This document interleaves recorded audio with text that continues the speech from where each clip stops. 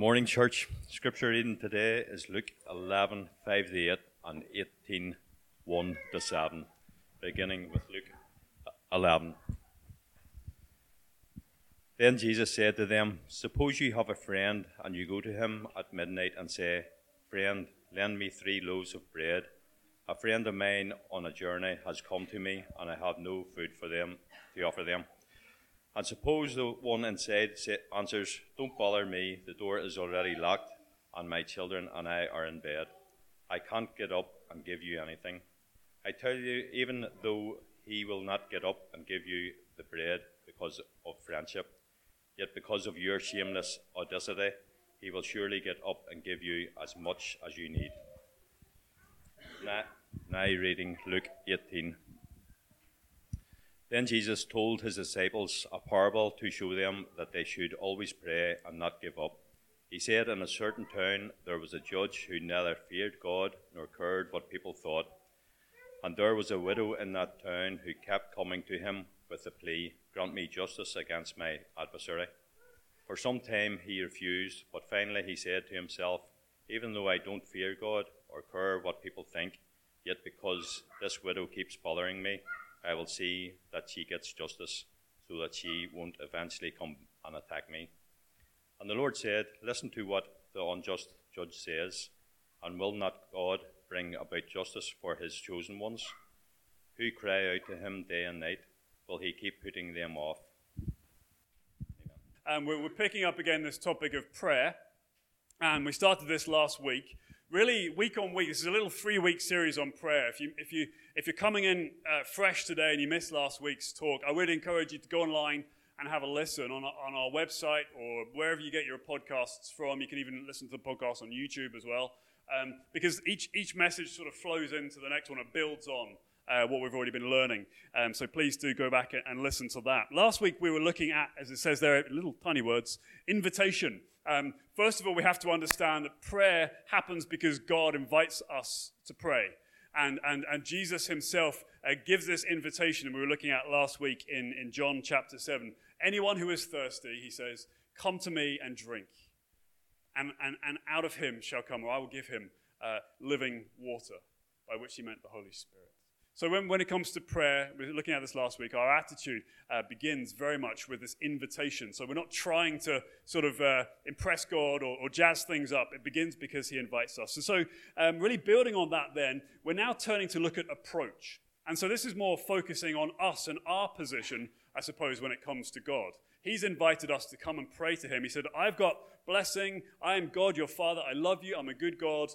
So how do we come to him? And so that's what we're going to be looking at today. And so this is really a bit of a theme, I suppose, of prayer. And so for that reason, we're going to be looking at various Bible verses. I don't usually do this. We usually just try and camp out in one particular text. But this time we are going to be jumping around a little bit. And some of them will come up on the screen, so don't worry, don't panic. First of all, then we're going to be looking together at 5, what I'm calling facets. You know, like a diamond has different facets, so you turn around and you can see the sun sort of glinting in it slightly differently. 5 facets to our approach when it comes to prayer. So we'll look at those in a sec. Then we're going to ask ourselves, well, that's all well and good, but what if our prayer life is not like these facets of approach? What do we do if that's not us? And then thirdly and finally, we're going to be looking at what could possibly happen when we start praying like this. And that's what that book, who did I give it to? Dirty Glory to Leah. Just will stir your faith. And please, if of all the books, they're all excellent, but that's a brilliant one that will just accompany this series so beautifully. Anyway, 5 facets to our approach. The first one is boldness. When we come to pray, we are to be bold in our prayers. We've got that in Luke 11, the first of those 2 texts that Paul read for us. We've got here this scenario that Jesus creates, a parable he teaches, to show that we must approach God boldly when it comes to prayer. The scenario is this. A friend, says Jesus in chapter 11, verse 5, comes to you at midnight, or goes to a friend at midnight, and appears in the middle of the night. He is a visitor from outside of town. And so, based on, I suppose, ancient Near East culture, whether it's in the middle of the night or in the middle of the day, you are duty-bound to provide hospitality for your visitor. And you must go to every length. It is incredibly shameful not to be able to receive a visitor into your house, come what may, day or night. I discovered something of this phenomena when I first came to Northern Ireland. And I realized that you can't just simply have someone around for a cup of tea. I was learning this. I was invited around to people's houses, and I thought I was coming for a meal based on the amount of food that was put out. If someone comes to my house for a cup of tea, they'll get a cup of tea. But apparently that's incredibly rude. You don't do that. You have to put out tea, and then you have to put out cake and 6 different types of scones, and then maybe some celebrations or something on the side. And I realized that's one of the local customs, I suppose. And so put that on steroids, and that's the sort of thing that we see here in the ancient Near East that Jesus is talking about. You had to provide for your visitor no matter what time of the day or night. So this is the scenario. And Jesus is saying, look, you've got a friend who comes to you at midnight, and what are you going to do? And so the individual in question has nothing in the house. Goodness me, I've got nothing to provide for my visitor here. And so he gets up in the middle of the night and goes round to his neighbor and knocks on his door and says to him, end of verse 5, "Friend, lend me 3 loaves of bread. A friend of mine on a journey has come to me, and I have no food to offer him." This is the scenario. And the neighbor says, "Go away. I'm not going to help you." He says, "It's the middle of the night. The door is locked. My children are in bed. I'm not going to help you." But Jesus goes on to say, and yet, not because of friendship, he says in verse 8, "Yet because of your shameless audacity, he will surely get up and give you as much as you need." In the middle of the night, imagine getting woken up and your next door neighbor is asking for a pile of food out of your cupboards. You're likely not to bother. But that's what he does. He asks. And you can imagine here the neighbor putting on his slippers, going downstairs, getting on his dressing gown. But Jesus said it's not because of friendship, it's because of the shameless audacity of the one who's doing the asking. He didn't care for convention. He didn't care for politeness. This was the middle of the night. He wasn't worried about waking up his neighbor. The individual asking cared so much about the thing he was asking about that he was willing to be daring. He was even willing to appear rude and break social convention. And Jesus says that is how you have to approach God in prayer. Audacious. In other words, bold. Not getting caught up in saying all the right things in the right order, starting small, and working up to the thing. Not at all. Jesus says, come with boldness. Come and present your requests. Come and present your needs. In the middle of the night, if needs be.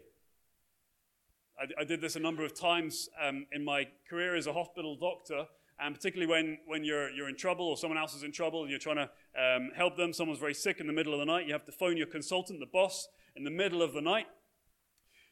You're not going to ask how he is or she is or have they had a good day. You cut right through all that. You say, "I'm really sorry to wake you up, but this emergency is happening. I need your help right now." This is how we are to approach God in prayer. Shameless audacity. And just to be clear, God is not the cranky neighbor or the sleeping consultant surgeon or whatever it is in midnight. The point that Jesus is focusing us on here is how we are to approach him in prayer. We saw last week this invitation. We saw the open arms of Jesus. We saw that he invites us to come to him, that he wants us to receive the best gift of all. The Holy Spirit will be given to those who ask, it says in Luke chapter 11. It is his generosity and resources that we come and ask for. Yet Jesus teaches we come with boldness. Shameless audacity. Don't worry about convention. Don't worry about getting your words right. Is that how you pray? Shameless audacity. The second facet then, that's the first facet. The second facet is devotion. Devotion. We're bold and we're devoted. We're going to be starting in January a teaching series through the book of Acts in the New Testament, which really tracks the progress of the early church, the good news of Jesus, the Holy Spirit, and the way that everything basically explodes and the good news travels far and wide. It's amazing, and it will stir our faith and encourage us as a church. But what we see when Jesus has died, he's risen, he's spent time with his disciples, he's gone to the right hand of the Father, he's ascended to heaven, and he told the disciples to wait for the promise of the Holy Spirit.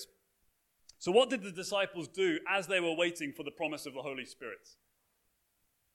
It tells us in Acts chapter 1, I think it's up here on the screen, verse 14. All the disciples and family members of Jesus, they were with one accord, they were together, they were devoting themselves to prayer.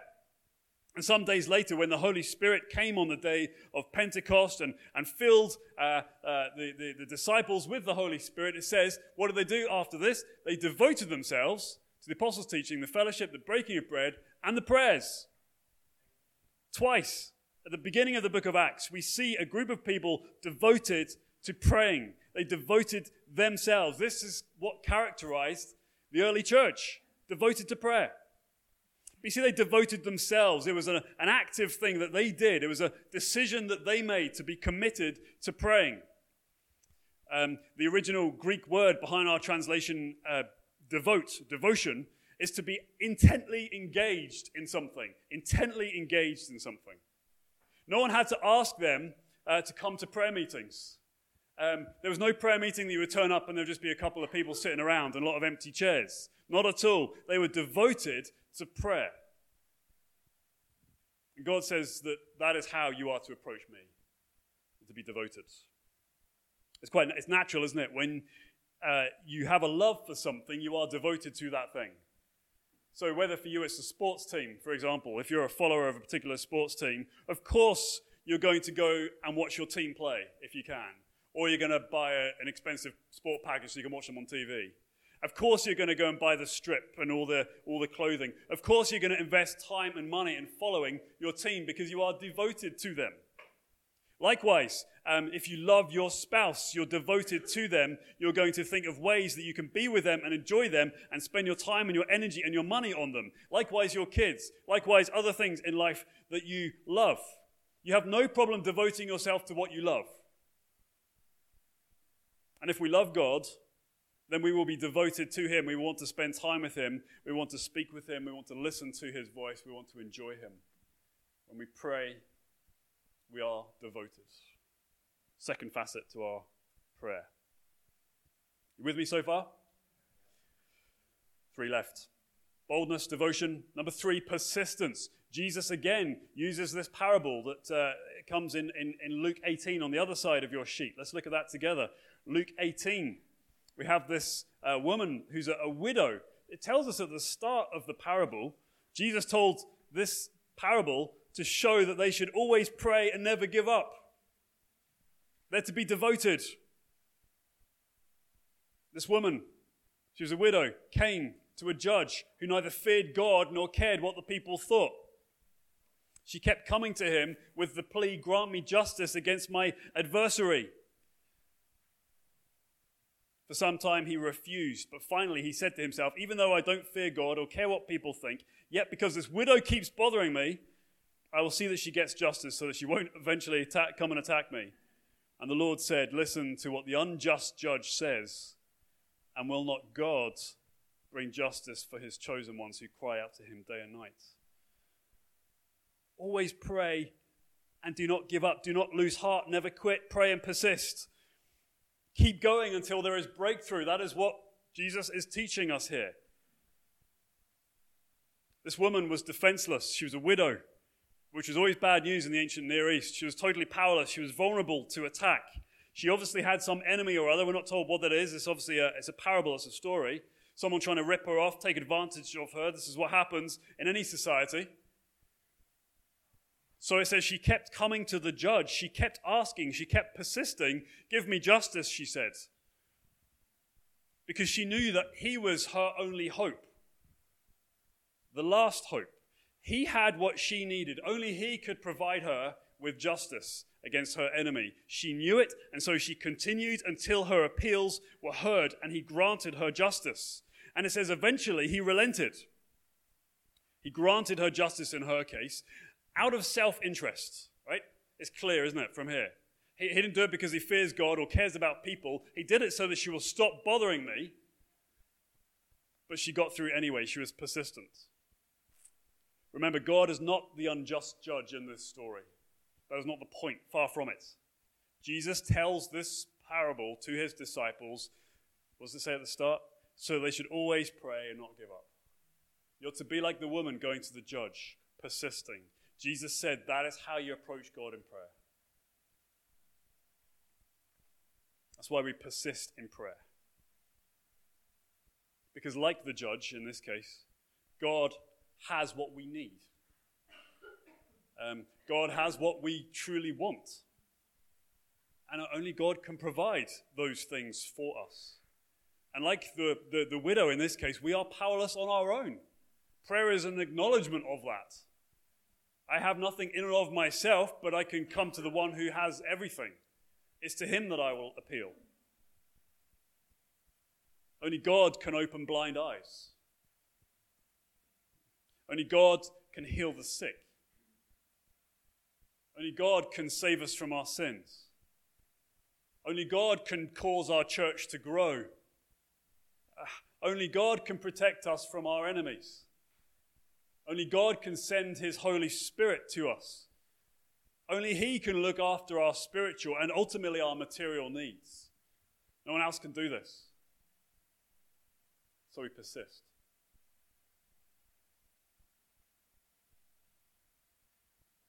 Bold, devoted, persistent.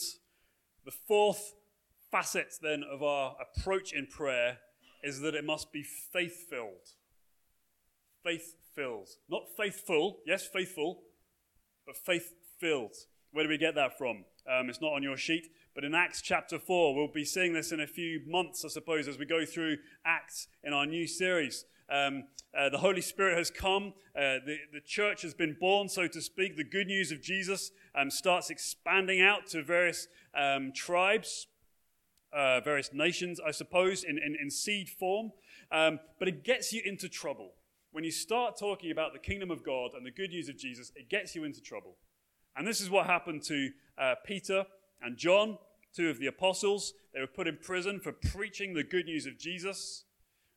They were eventually released from custody, hoping that would just teach them a lesson. They were hauled in front of the Jewish High Council, and they were strictly banned that if you keep preaching in the name of Jesus, worse things will happen to you. They were threatened.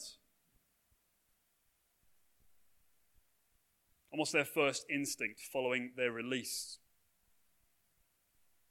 It says in Acts chapter 4, they went straight to the believers, that is the church, and they prayed together. It says they lifted their voices to God. Maybe your first reaction after being what you consider to be unfairly in prison will be to go straight to your solicitor and put it down in writing. Maybe that's what you should do. But their first inclination was, we've got to pray. They lifted their voices to God and they prayed faith-filled prayers. They were so captivated by God, by his nearness, his power, that he really, really, really is with us. And his power to advance the name of his son, Jesus. And we can read together, I think it's up on our screens here. This is the conclusion of their prayer. Acts chapter 4. And now, Lord, it says, look upon their threats, the Jewish council, and grant to your servants to continue to speak your word with all boldness, while you stretch out your hand to heal, and signs and wonders are performed through the name of your holy servant Jesus. It goes on to say that after they prayed, the place where they were meeting was shaken, and they were all filled with the Holy Spirit and spoke the word of God boldly. These facets are connected, obviously. They're saying in their faith-filled prayers, God, would you respond to their threats? God, would you give us power to preach your name? Would you give us boldness in the face of opposition? Would you help us to be faithful to you and not deny our love and our faith in Jesus? Would you work miracles, God? Would you do healings, God, that we might point to Jesus and his name? Do it, Lord. Come on, Lord, you can do this. Amen. This is how their prayers went. Full of faith.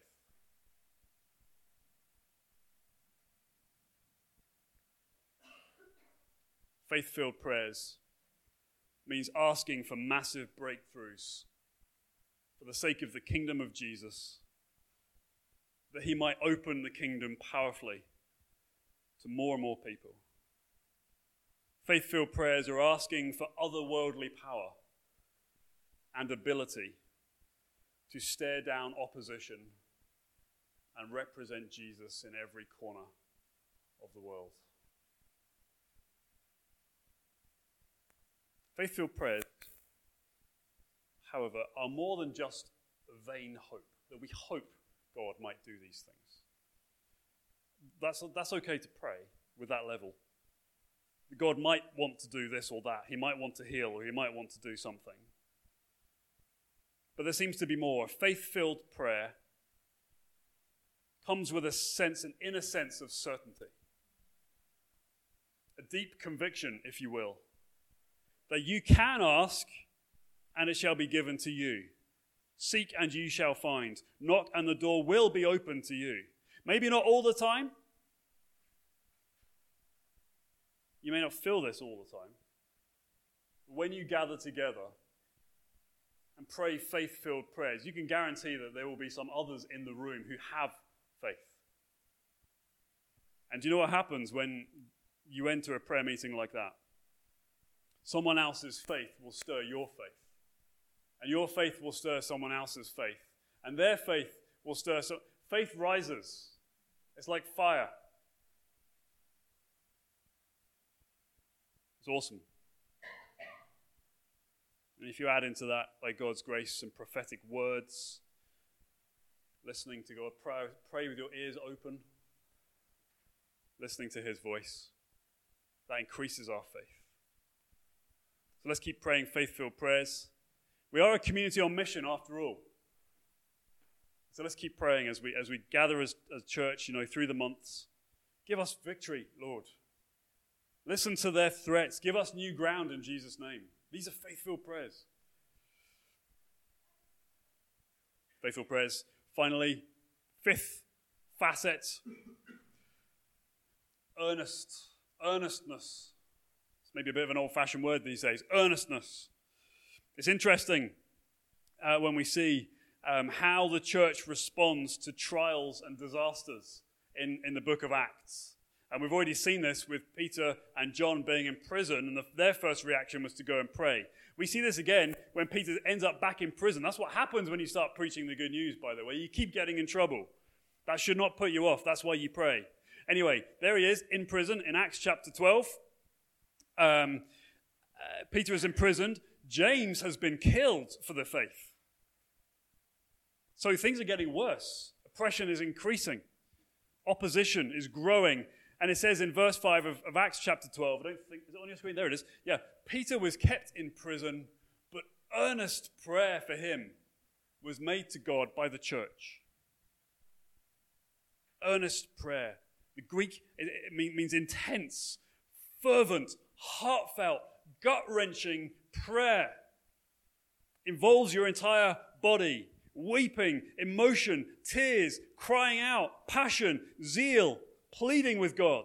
This is earnest prayer. It requires all you have, every ounce of your energy. It zaps you of that energy. It engages your whole body. Have you ever prayed like this?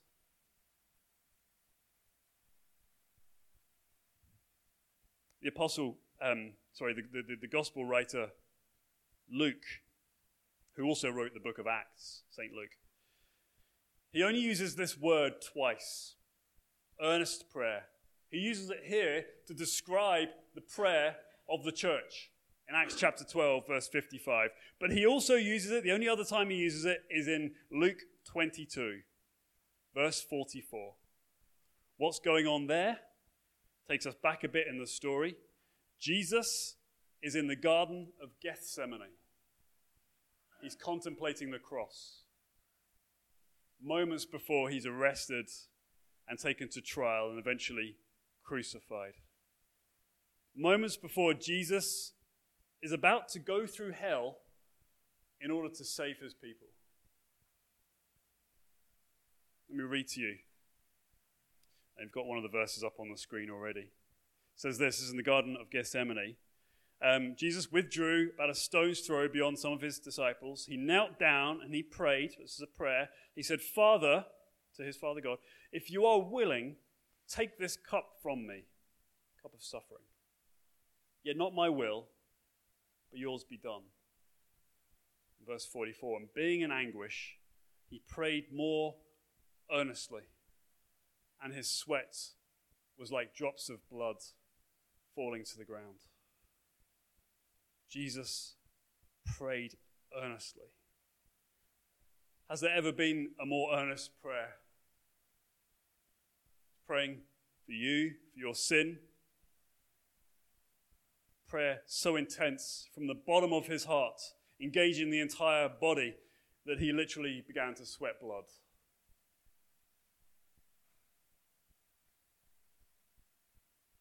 This is how the church is portrayed in Acts chapter 12 in earnest, fervent, gut-wrenching prayer. And it says in Acts chapter 12 that God heard their prayers, their earnest prayers. Peter miraculously was released. The gates swung open.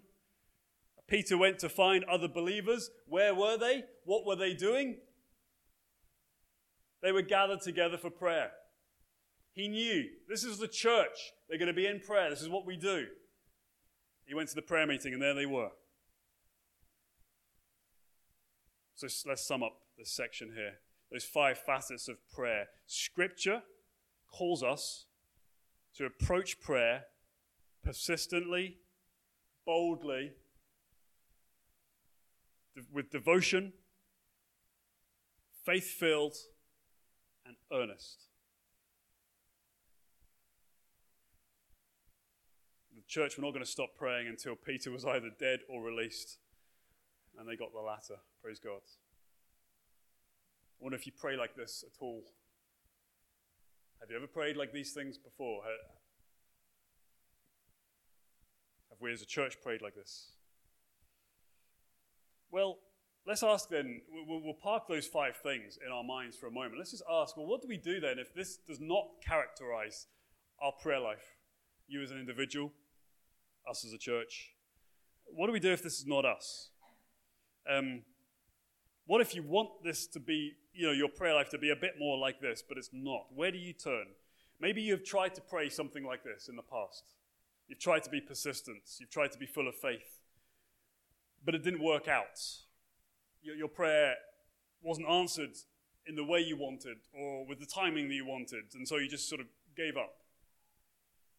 What do we do then?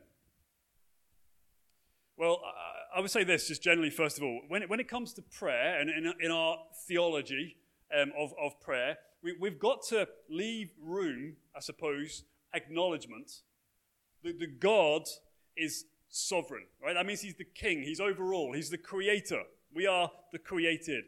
The Bible says his ways are not our ways. He is higher than us in every way.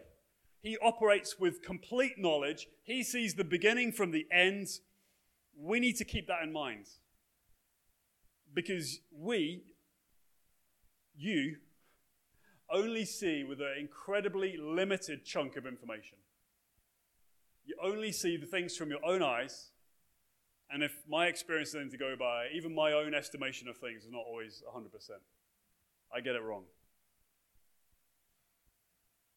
We see from our own perspective. We think we know what we need when we need it. But the Bible teaches us our Heavenly Father knows exactly what we need, exactly when we need it. If you're a parent, or if you're an auntie or uncle or something like that, you will understand this very well. What kids want and what they need are not the same thing. Most often. Sometimes they are, praise God, but most often they're not. And a good parent knows the power of saying no to some things. Not because you're a bad parent, you don't love your kids, but because you know what they need, what's best for them. But with those things in mind, our Heavenly Father knows what we need. It doesn't always tie it to where we're at. Even with those things in mind, these 5 facets that we've just been thinking through this morning, they do form our approach when it comes to prayer. They do. Yes, God is sovereign. Yes, He is all-wise. He is all-knowing. He is all-powerful. Amen. But He also calls us to pray. He invites us in. He invites us to come to Him. And He gives us this sketch of how we do it. You're to be bold. You're to be faith-filled. You're my children. That's what He wants. Okay, so your prayer maybe in the past hasn't been answered when you wanted or how you wanted, so you gave up. Maybe you're disappointed this morning when you come to church, disappointed that God hasn't come through for you. It's worth acknowledging that every Christian will experience this. Every Christian will experience this at some point. Even Jesus, who prayed the most earnest prayer there has ever been, said, "If it's possible, Father, take this cup of suffering from me. But not my will, but yours be done."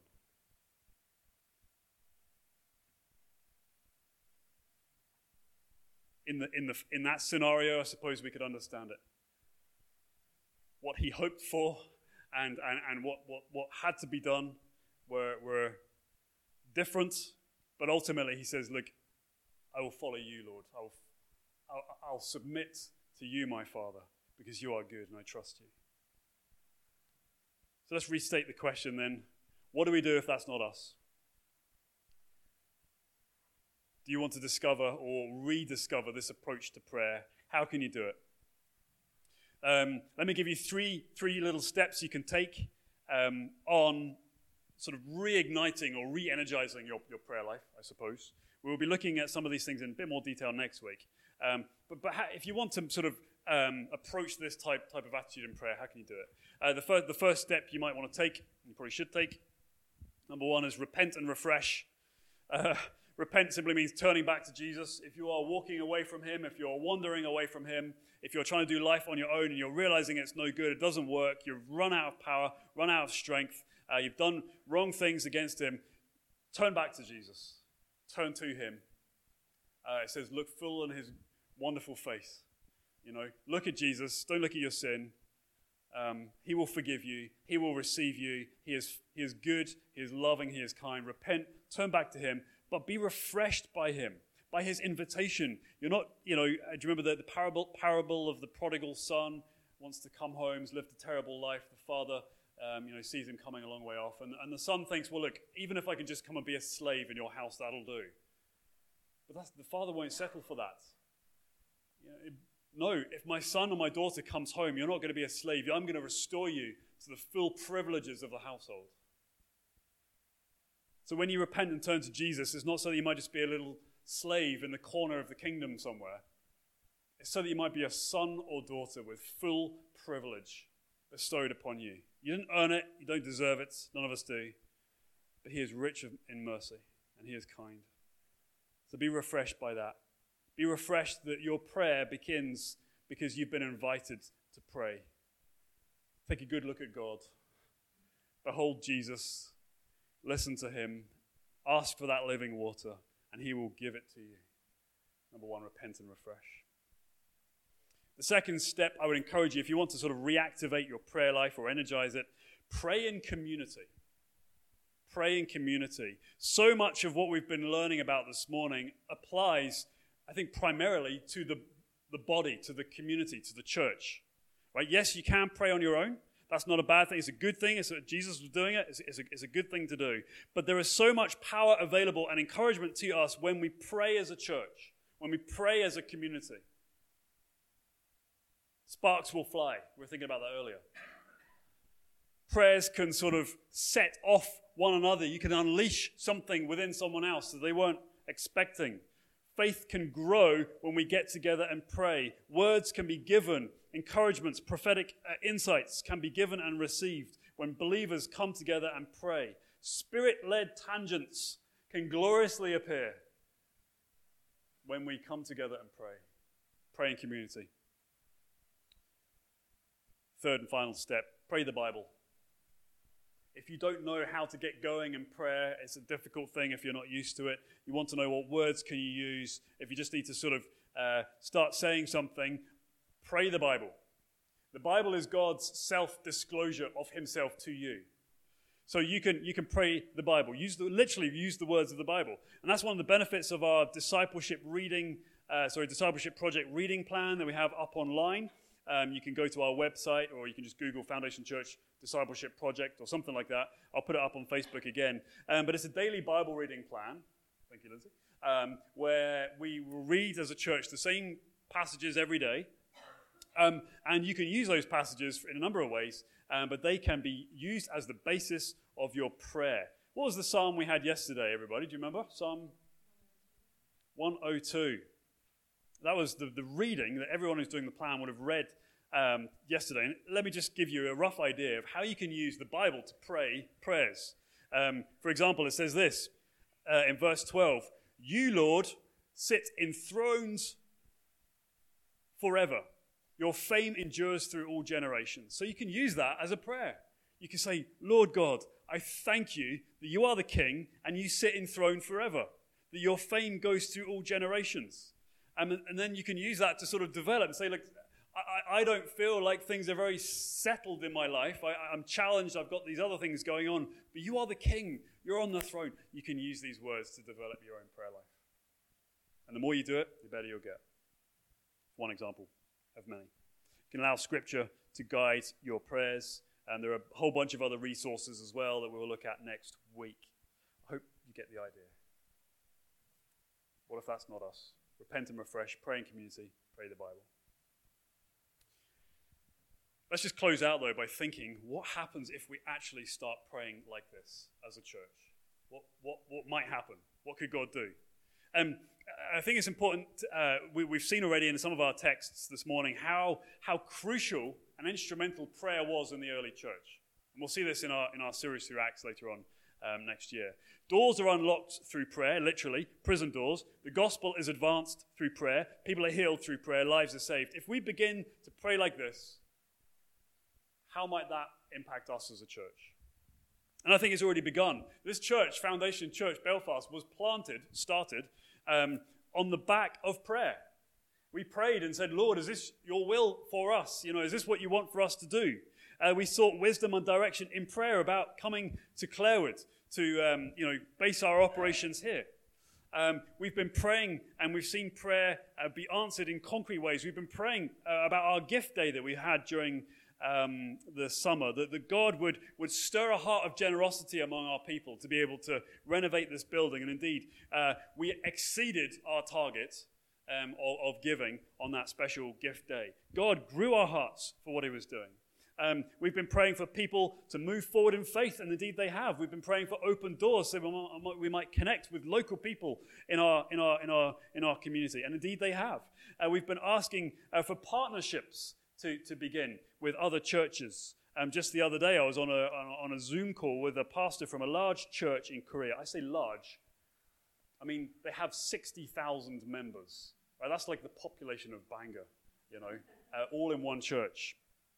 I don't know if that's a nice image or not, but in Korea, and he said to me, he heard something of our vision and what we're trying to do here, and he said, "Do you know what? I want to let you know, we at Sarang Church are all in behind you. This is a partnership with a church on the other side of the world that we've been praying for.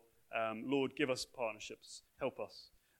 We've been praying for musicians, and thanks guys for it this morning. But we've recently going to start welcoming a regular worship leader visiting from Emmanuel Church in Malayal. Again, one of our friend churches and partners, and they're going to every month send a team to help us lead worship, which is just tremendous. So we're already seeing answers to some of our prayers, and we're just stirring us on for more, I think. Prayer is going to be crucial for our mission and vision. Our vision is to multiply gospel-centered, spirit-empowered communities on mission across Belfast, right? We're praising God and we're loving what's happening here, and we want more, amen. But we'd love to see this repeated again and again across the city. Why not pray for a dozen like this? With his help, we could do it. We're praying for churches to be planted across Northern Ireland and even down south as well. We're praying for 32, hoping for 32 churches across Ireland in the next 30 years through planting and strengthening churches.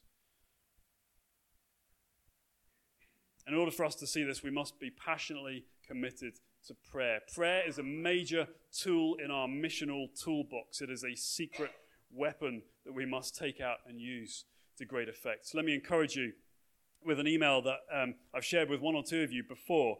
And this came during the summer from a woman in a church in Southlands, which is just outside Los Angeles in California. How do they hear about us and know about us? It's through the Advanced partnership that we're a part of, the family of churches. She's from a big church out in California. Felt prompted to pray for Belfast and got in touch with her pastor, who got in touch with me. I supplied some information just for her knowledge.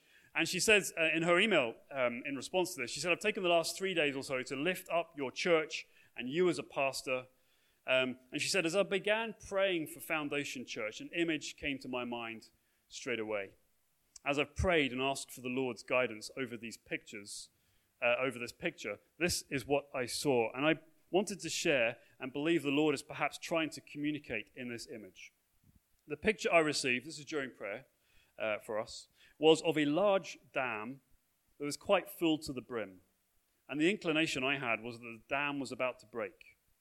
Ordinarily, I can understand how this may be received as a rather ominous picture, but that wasn't how it struck me.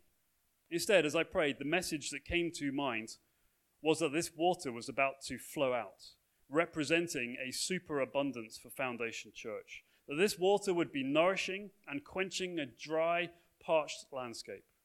I pray that Foundation Church will soon find itself overflowing with resources, ready to spill out into the community with acts of service and generosity to ultimately bring the living water to thirsty souls. It's what happens when we pray.